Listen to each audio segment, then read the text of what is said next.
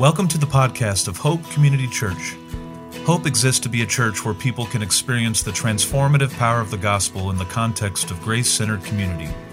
We strive to be real people looking to the real Jesus for real change that can have redemptive impact among individuals, local communities, our city, and the world. For more information, visit hopecommunity.com.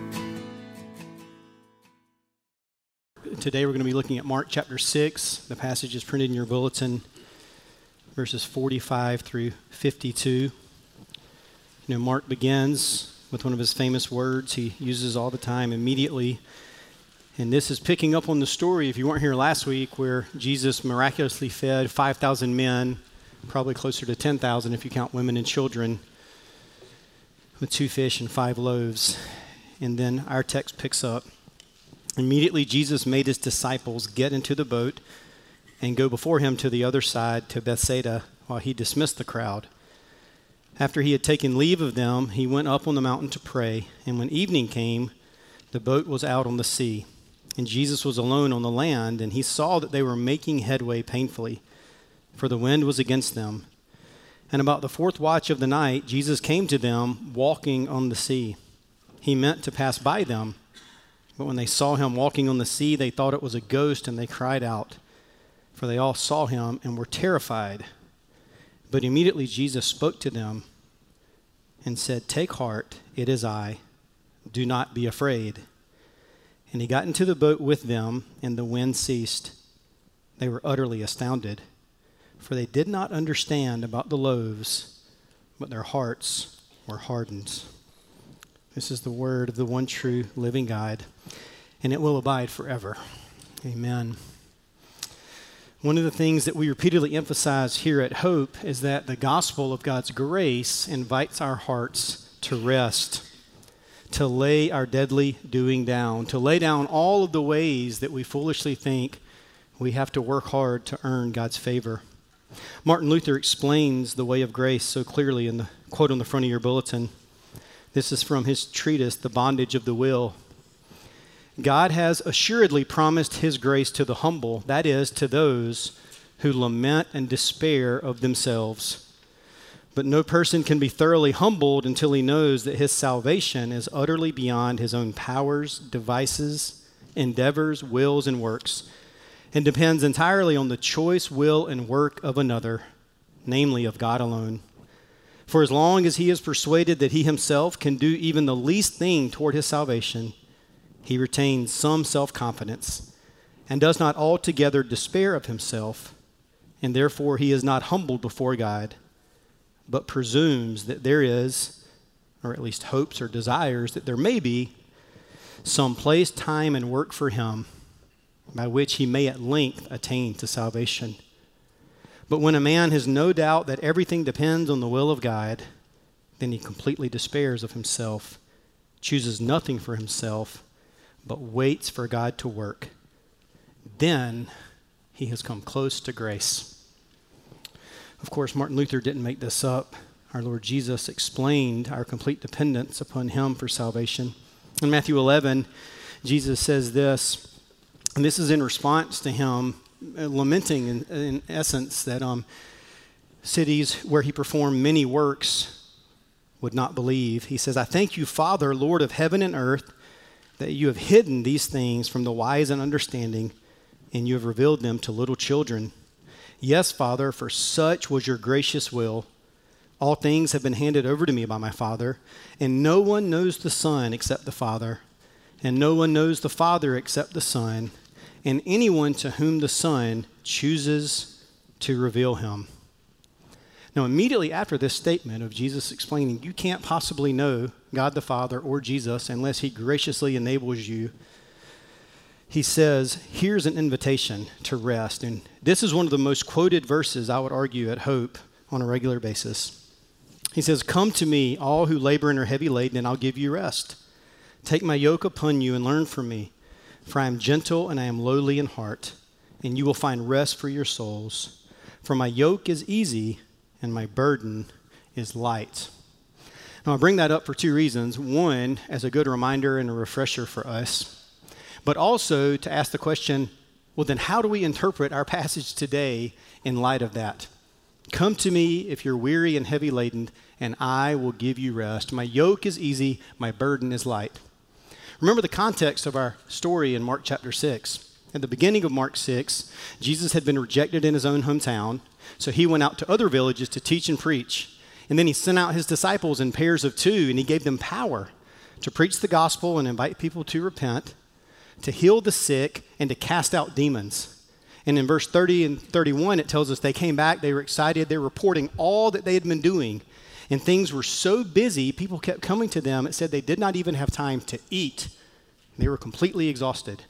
So Jesus, in light of what we expect from Matthew 11, says, hey, we need to rest. Let's get in a boat. Let's go to a desolate place so we can get away and have a retreat and get some R&R. But the crowds are so excited because of the miracles, they hustle around. And when they get there, you have the 5,000 problem. Jesus begins to teach.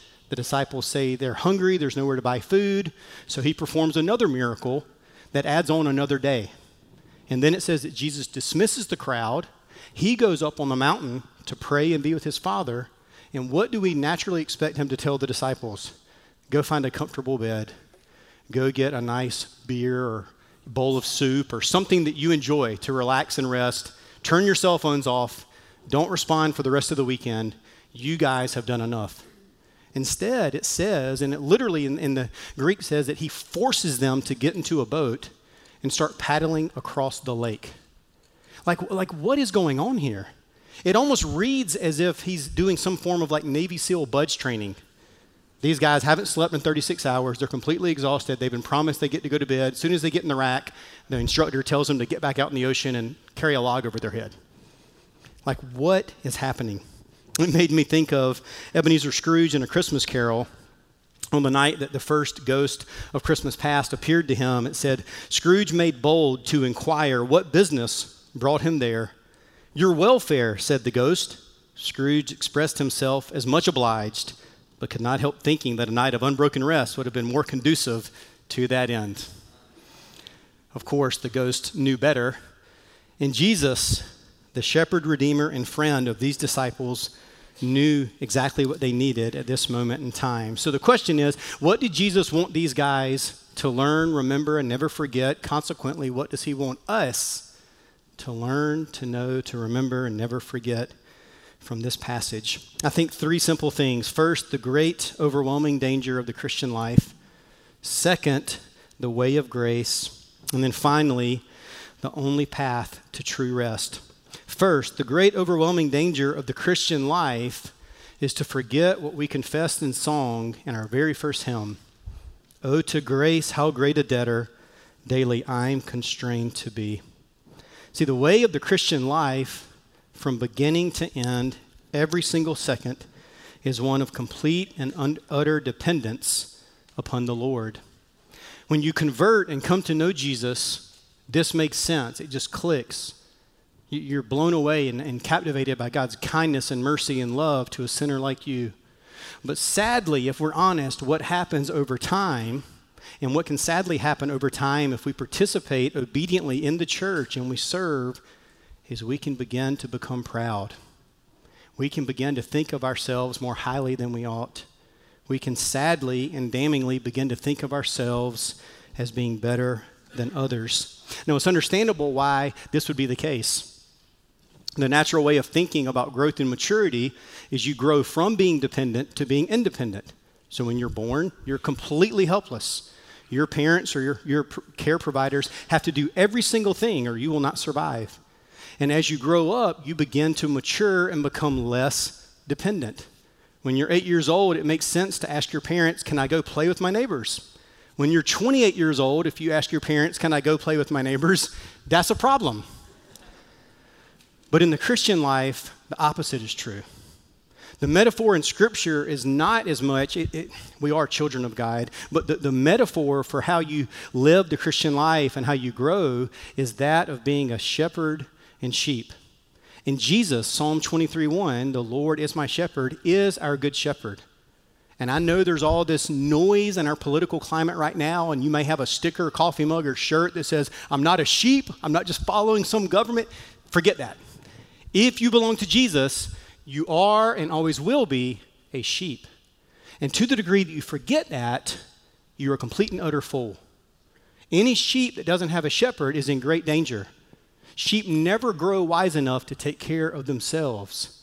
And that's why they always, from the moment of birth to the moment of death, need a good shepherd to lead, guide, and direct them. In his book, Shepherd Leader, Timothy Whitmer says, the shepherding metaphor is not only comprehensive with respect to the nature of the care received, but also with respect to the extent. This is one important distinction between the metaphor of father and that of shepherd. Children grow up and become less dependent on their earthly fathers, though the relationship continues. But sheep, on the other hand, are always completely dependent on their shepherd. They never outgrow their need for the shepherd to care for them, feed them, lead them, and protect them. And our sheepness, translation, our need and our weakness and our ignorance and foolishness and sin and just mess, it actually draws out God's heart of compassion and love. It's what the text tells us led him to caring for this great crowd. In verse 34, when Jesus went ashore, he saw a great crowd, and he had compassion on them because they were like sheep without a shepherd. So he began to teach and to care for them. As a Christian, you are and always will be sheep. And it's so dangerous for our hearts to forget this, to begin to think that we've got it, that we don't really need God that much, that we really have some stuff going on, that we've got it figured out on our own. And I believe that's what the context is in this story that leads Jesus to saying, you guys aren't going to get any rest right now. Go out and row against a wind where you're going to make no progress all night long. When it says that Jesus came to them during the fourth watch of the night, that's between 3 and 6 a.m. And so they have been out there for hours. Think about the context earlier in the book in Mark chapter 6, as I referenced. These guys had gone out. God supernaturally gave them power to heal people that were sick, to cast out demons, to lead people to conversion and repentance. And we can easily forget that these disciples were normal guys, which meant what? They would have been bragging and boasting. We know even the night Jesus was betrayed, when he washed their feet, they were arguing about which one was the greatest. Do you think these guys weren't arguing about which one had the best demonic deliverance story? About which one had the greatest conversion story? About who healed the person who was the sickest of anybody in their village? Of course. We can clearly say that these guys would have been in great danger of thinking they were more significant than they were, of forgetting how completely dependent in every single way they were upon God's grace and his Spirit. And that's before the feeding of the 5,000. I mean, think about that, the feeding of the 5,000. Of course, Jesus is the main point. He's the one that does the miracle. But that crowd wouldn't have all known that. All they would have seen is that we've been out here all day in this desolate place. There's no food, no restaurants, no market, no village nearby. And then here come the disciples distributing all of the bread and materials. Without a doubt, these guys would have started to have gotten like a big head and really thought that they were something. Imagine if Taylor Swift at one of her concerts. I think there are a few people in here who like Taylor Swift. My daughter loves Taylor Swift.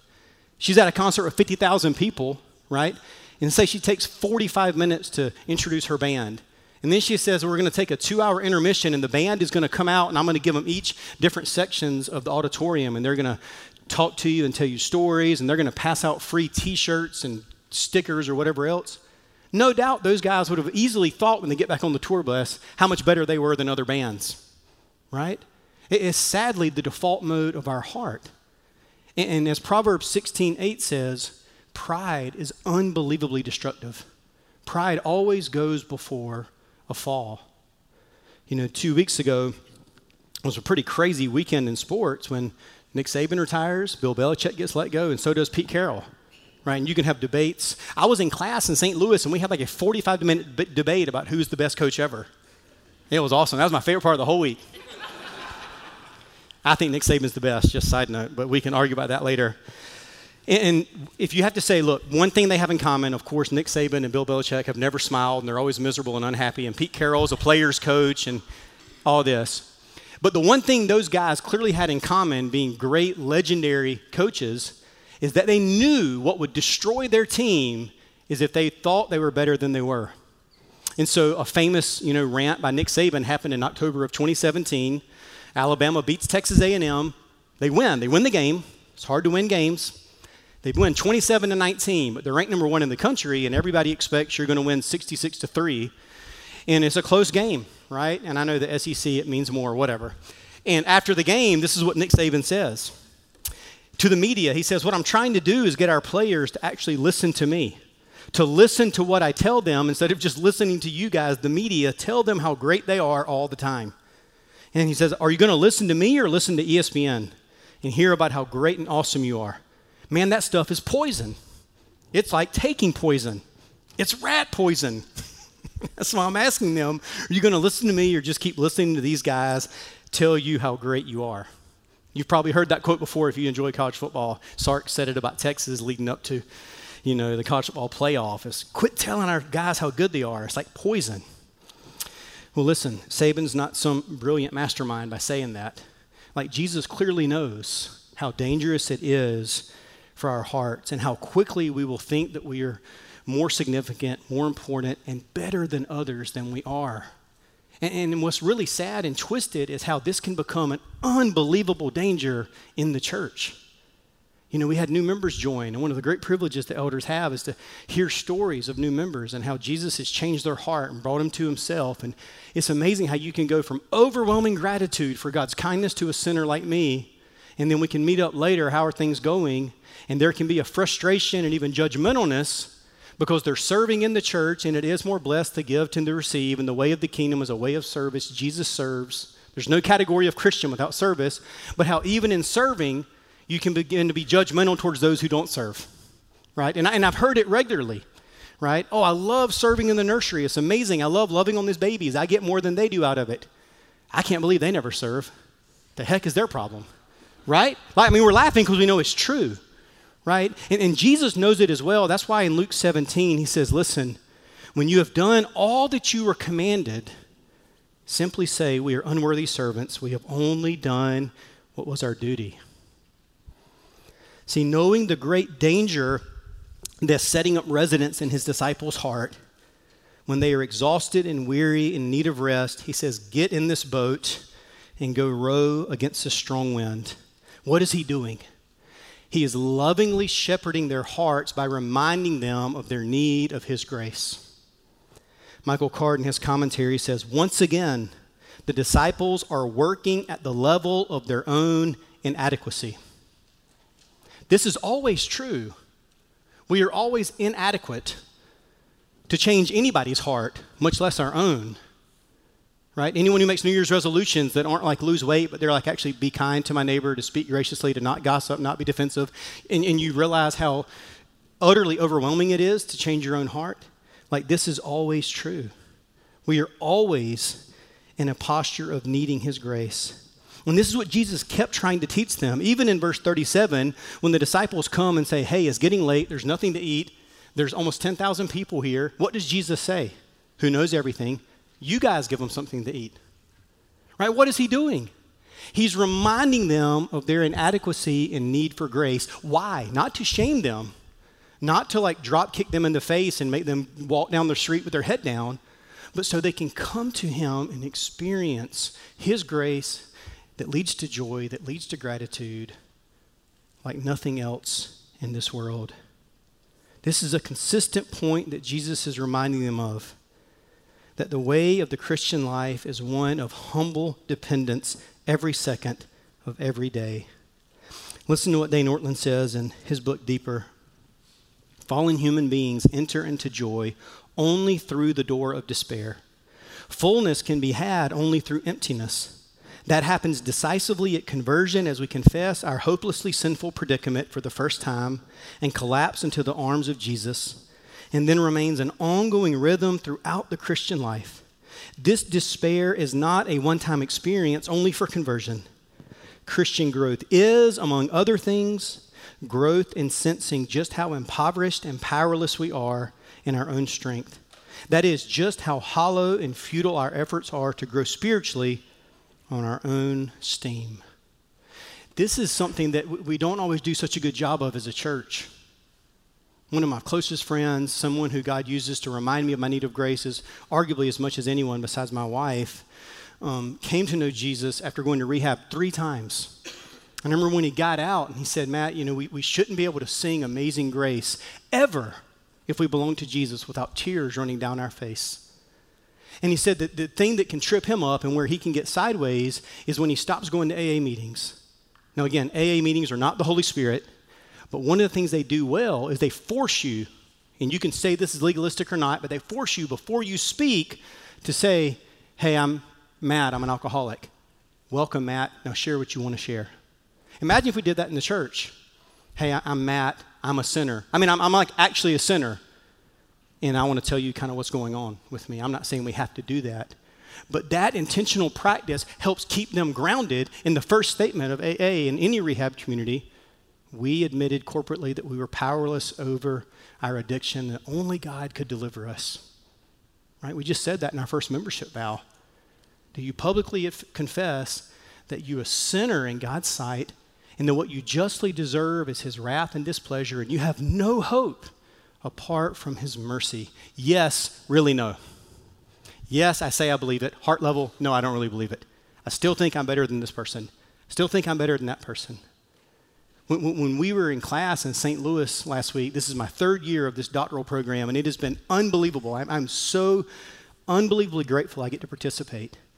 And the first thing we do, every time we get together in our cohort, and there's 18 different pastors and ministry leaders around the country, is we spend the whole afternoon catching up, how are you doing?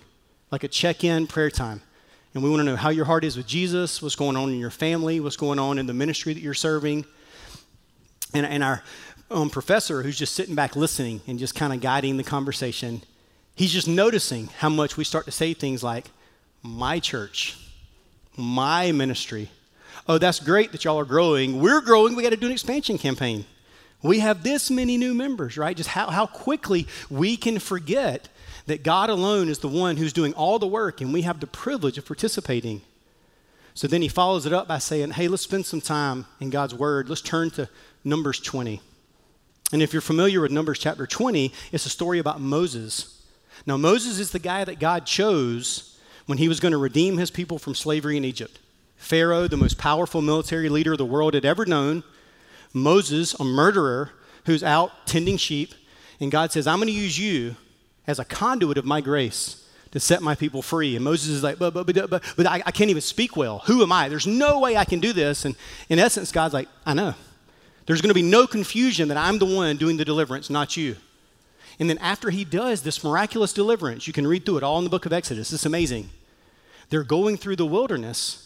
And the people are grumbling and they're complaining. They're going from, thank you, God, for sparing us and destroying the Egyptians, to we can't believe you brought us out here. There's no water to drink. You should have just let us die in Egypt. So Moses turns and he's like, God, what are you doing? Why are you doing this to me? And God says to him, I'm going to actually cause water to come pouring forth from a rock. So in Numbers 20, verse 7 through 9, he says, the Lord spoke to Moses. He says, take this staff, assemble the whole congregation, you and Aaron your brother, and tell the rock before their eyes to yield its water. So you shall bring water out of the rock for them and give them drink to the congregation and their cattle. So Moses took the staff from the Lord as he had commanded them. So that's the setup. Once again, God is going to do a supernatural, miraculous thing to invite the hearts of this wicked people to trust in him. But notice what happens to Moses and how he moves from, who am I can't do it, to saying in verse 10, Moses and Aaron gathered the people together. Hear now, you rebels. Right? I love that. Y'all are sinners, not me. You rebels. Shall we bring water for you out of this rock? You notice the change? Come now, you rebels, you sinners, you need to repent. God's going to bring water out of the rock once again to invite you to repentance. No. Look what I'm going to do. What power did Moses have in and of himself to bring water from a rock? None. But how quickly we can forget that. And that's always a danger for our hearts. That's why I read that quote from Eugene Peterson earlier of the church is a community of sinners. It's not a business. And the biggest sinner in the whole community is the person who gets to be called pastor. My whole job is to try to stay somewhat aware of my need of grace so that I can remind everybody else. That's simply my only job and all the pastors here at Hope. But what happened last week? I'm sitting in class. I'm caught up one moment in God's kindness, and I'm texting some of our staff. I'm texting Stephanie, this is amazing. I can't believe God loves me. I can't believe I get to be a child of God, that I get to work at Hope. 30 minutes later, I'm like, that guy's an idiot. That church doesn't know what they're doing. No wonder they're not growing, right? All these things are just taking place in my heart all the time. Both of those are true. That's why Paul says in Romans 7, right? Wicked man that I am, when I want to do good, evil is right there with me. Who will rescue me from this body of death? And Jesus is reminding his disciples of that same thing. Go out in this boat. You're not going to make progress. You're going to be exhausted, miserable, wet, most likely cold. You're going to be fighting with each other, arguing about, should we switch positions? Should you do a different course? This is your fault for saying go this way. We should have stood up to Jesus and not got in the boat. All the drama is going to be taking place. And then here comes Jesus, right? The great I am, just walking across the water. Of course, they're terrified and freaking out, and they think he's a ghost. Jesus sees them. He was paying attention the whole time. And remember that it is their obedience to what he's called them to do as his disciples that led to this situation. He wasn't punishing them for being sinful. It was their obedience that led to this situation. And then Jesus draws near to them. He draws near to them and he says, I am, fear not. This is, in our English translation, when he says, it is I, you don't need to be afraid, is not a great translation. Because really, literally what Jesus says is, fear not, ego eimi. And if you go back to the Exodus story, when Moses is like, how can I go to Pharaoh? He's going to kill me. And even the people of Israel, they've been slaves for hundreds of years. Who am I to tell them sent me with this crazy, outrageous plan of grace? And he says, you tell them I am sent you. He doesn't say, well, go tell them that I'm the God that made a covenant with Abraham, remind them of redemptive history. He says, I am the great I am. I am the sovereign king and ruler of all things. And that's the thing that you need to remember.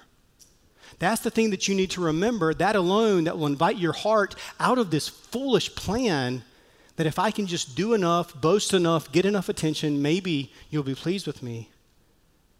But notice, I am the sovereign king and ruler of all things, and I'm for you. My heart is one of affection and love for you as my people. You can rest in that. You don't have to perform. You don't have to constantly try to do things that you think merit my approval. You don't have to constantly try to jockey your way into a position that lets you say, I'm better than this other person over here for whatever reason. Stop it. You can lay all of that down. Sinclair Ferguson says, somewhere in here, I'm all out of sorts with my notes. Shocker. Sinclair Ferguson, this is so good. He says, our weakness does not keep us from God. Our delusions of strength do. And that's why I love, if you're familiar with the Gospels and familiar with this story of Jesus walking on water, to think about what's left out. You know, we believe that this is essentially Peter's gospel, but Mark writes it. And if you know what actually happened in the other accounts, Matthew tells us that when they think Jesus is a ghost and they freak out and he says, calm down, I am, be not afraid. Peter says, if it's really you, Jesus, command me to come walk on the water to you. And he does. Peter gets out of the boat and he walks on the water. Only person in human history besides Jesus that's ever done that. And he doesn't even tell us this story. Not only does he not tell us that story, what does he tell us? He says, we still didn't understand what happened with the loaves. Our hearts were hardened. Now, if you're familiar with the way the scriptures are written, you know that that is an unbelievably condemning phrase. It doesn't carry weight with us to say somebody's heart is hardened. Overwhelmingly in the New Testament, when it says somebody's heart is hardened, it refers to someone who God's going to condemn, someone who hates God. This would be, I don't know, in our cultural landscape, like instead of just saying, hey, I'm a sinner, or I'm not perfect, saying, I'm a racist. You're like, oh, wow, that's like, you can't be a racist. That's like the worst thing to possibly be in our current culture is a racist. And racism is bad. Don't hear me misunderstand that. So when Peter says our hearts were hardened, we're like, well, wait a minute. Something happened. This isn't these guys arguing and debating who's the greatest and story topping. Something had changed Peter's heart. What was it? Well, it was clearly the cross. If you remember, as the story continues to go on, Jesus, this is from Matthew 26. He says, "You'll all fall away from me because of me this night. For it is written, I'm going to strike the shepherd and the sheep will be scattered. But after I am raised up, I'll go before you to Galilee." And Peter, who was always boasting and always trying to get a foothold on why he deserved God's love and how committed he was, he says, "Wait, Jesus, though they all fall away, I'll never fall away." Okay, so just think about the context of that. What should have been the appropriate answer? Jesus says, "Hey, just so you guys know, they're going to strike me. All of you are going to fall away. This prophecy is going to come true." They should have had a Moses Exodus 34 experience where they fall on their knees and worship. Right? We sing how deep the Father's love for us. What do we say? It was my sin that held him there until it was accomplished.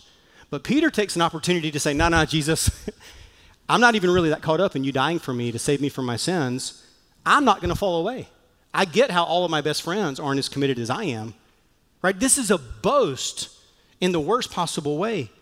Jesus clarifies for Peter and says, even this very night, before the rooster crows 3 times, you're going to deny me. And once again, Peter doubles down and says, even if I must die, I will not deny you.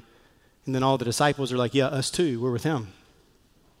Now we know that they all denied him, of course, because Jesus said that's exactly what was going to happen. And then Jesus said, before it ever happened, after all this takes place, I'm going to go find you in Galilee. And it was only after Jesus went and found them, after he restored Peter, after he began to explain to him the way grace works, that he said, now I want you to go and feed my sheep. Now that you're more in touch with your need for my grace every second of every day, now you're weak enough to do ministry. So now you can go out. And this is the way of the Christian life. The same thing happens with the Apostle Paul.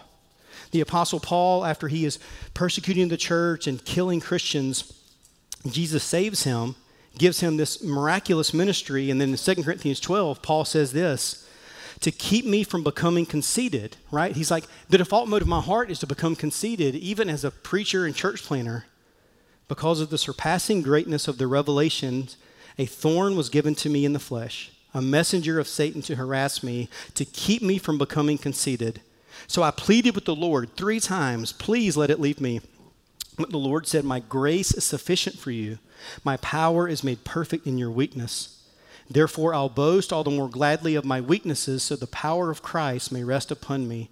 For the sake of Christ, then, I am content with weaknesses, insults, hardship, persecution, calamity. For when I am weak, then I am strong. How is that possible? Because when I'm weak, I am more clearly aware of my need for grace. And I run to the cross over and over again instead of depending on myself. And so listen to the way Paul even described himself. In his letter to the church in Corinth in 1 Corinthians 15, this was around AD 53, he says, I am the least of all the apostles. You could translate that in essence like a humble brag, right? I'm not really that good, I'm the least, but I am an apostle. Pretty elite group, right? About 7 years go by of him growing in grace and maturity. In Ephesians 3, he says, I'm actually the least of all the saints. Saints is a New Testament term for Christians. If you're a Christian, you're a saint. I'm the least of all of God's people. Then you go about 7 or 8 years later, before he dies, he writes his young apprentice Timothy. He says, this saying is trustworthy, it deserves full acceptance. Christ Jesus came into the world to save sinners, of whom I am the greatest. Not he came to save sinners, but I'm in the apostles and I'm in that group. But I'm the greatest sinner that I've ever met in my entire life. And Jesus loves me. The way up is down in the Christian life. What an amazing truth that we can lay all of our deadly doing down and just run to the cross. Let's pray. Lord Jesus, we pray that your Spirit will help us to lay down all of our deadly doing, all the ways that we boast. Lord, I just confess, I often am disgusted with how quickly the default mode of my heart is to go to self-righteous pride and judgment, looking for any ridiculous, asinine basis to think I'm better than others and forget how completely and utterly dependent I am upon your grace and mercy. Draw us closer to yourself. Even now, as we respond in worship, anchor our hearts more in your grace, we pray in Christ's name. Amen.